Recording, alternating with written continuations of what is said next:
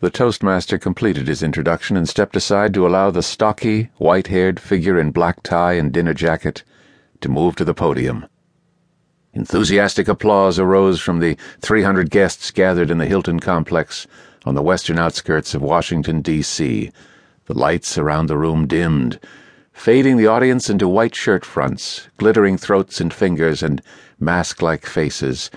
A pair of spotlights picked out the speaker as he waited for the applause to subside. In the shadows next to him, the toastmaster returned to his chair. After 68 years of tussling with life, Congreve's bulldog frame still stood upright, his shoulders jutting squarely below his close-cropped head. The lines of his roughly chiseled face were still firm and solid, and his eyes twinkled good-humoredly as he surveyed the room. It seemed strange to many of those present that a man so vital, one with so much still within him, should be about to deliver his retirement address. Few of the younger astronauts, scientists, engineers, and North American Space Development Organization executives could remember NASDO without Congreve as its president. For all of them, things would never be quite the same again. "Thank you, Matt," Congreve's voice rumbled, in a gravelly baritone from the speakers all around.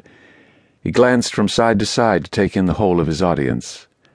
I almost didn't make it here at all." He paused, and the last whispers of conversation died away. "A sign in the hall outside says that the fossil display is in 1203 upstairs." The American Archaeological Society was holding its annual convention in the Hilton complex that week. Congreve shrugged. "I figured that had to be where I was supposed to go. Luckily, I bumped into Matt on the way, and he got me back on the right track." A ripple of laughter wavered in the darkness, punctuated by a few shouts of protest from some of the tables. He waited for silence, then continued in a less flippant voice. "The first thing I have to do is thank everybody here, and all the NASDO people who couldn't be with us tonight, for inviting me.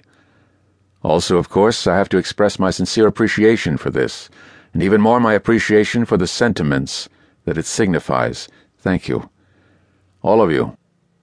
As he spoke, he gestured toward the 18-inch-long silver and bronze replica of the as-yet unnamed, untried SP-3 star probe standing on its teak base before Congreve's place at the main table.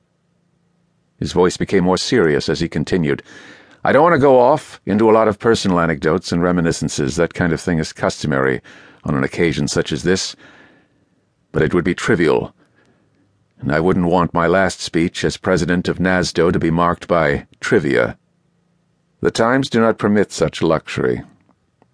Instead, I want to talk about matters that are of global significance and which affect every individual alive on this planet, and indeed, the generations yet to be born, assuming there will be future generations." He paused. "I want to talk about survival. The survival of the human species." Although the room was already quiet, the silence seemed to intensify with these words. Here and there in the audience, faces turned to glance curiously at one another. Clearly, this was not to be just another retirement speech.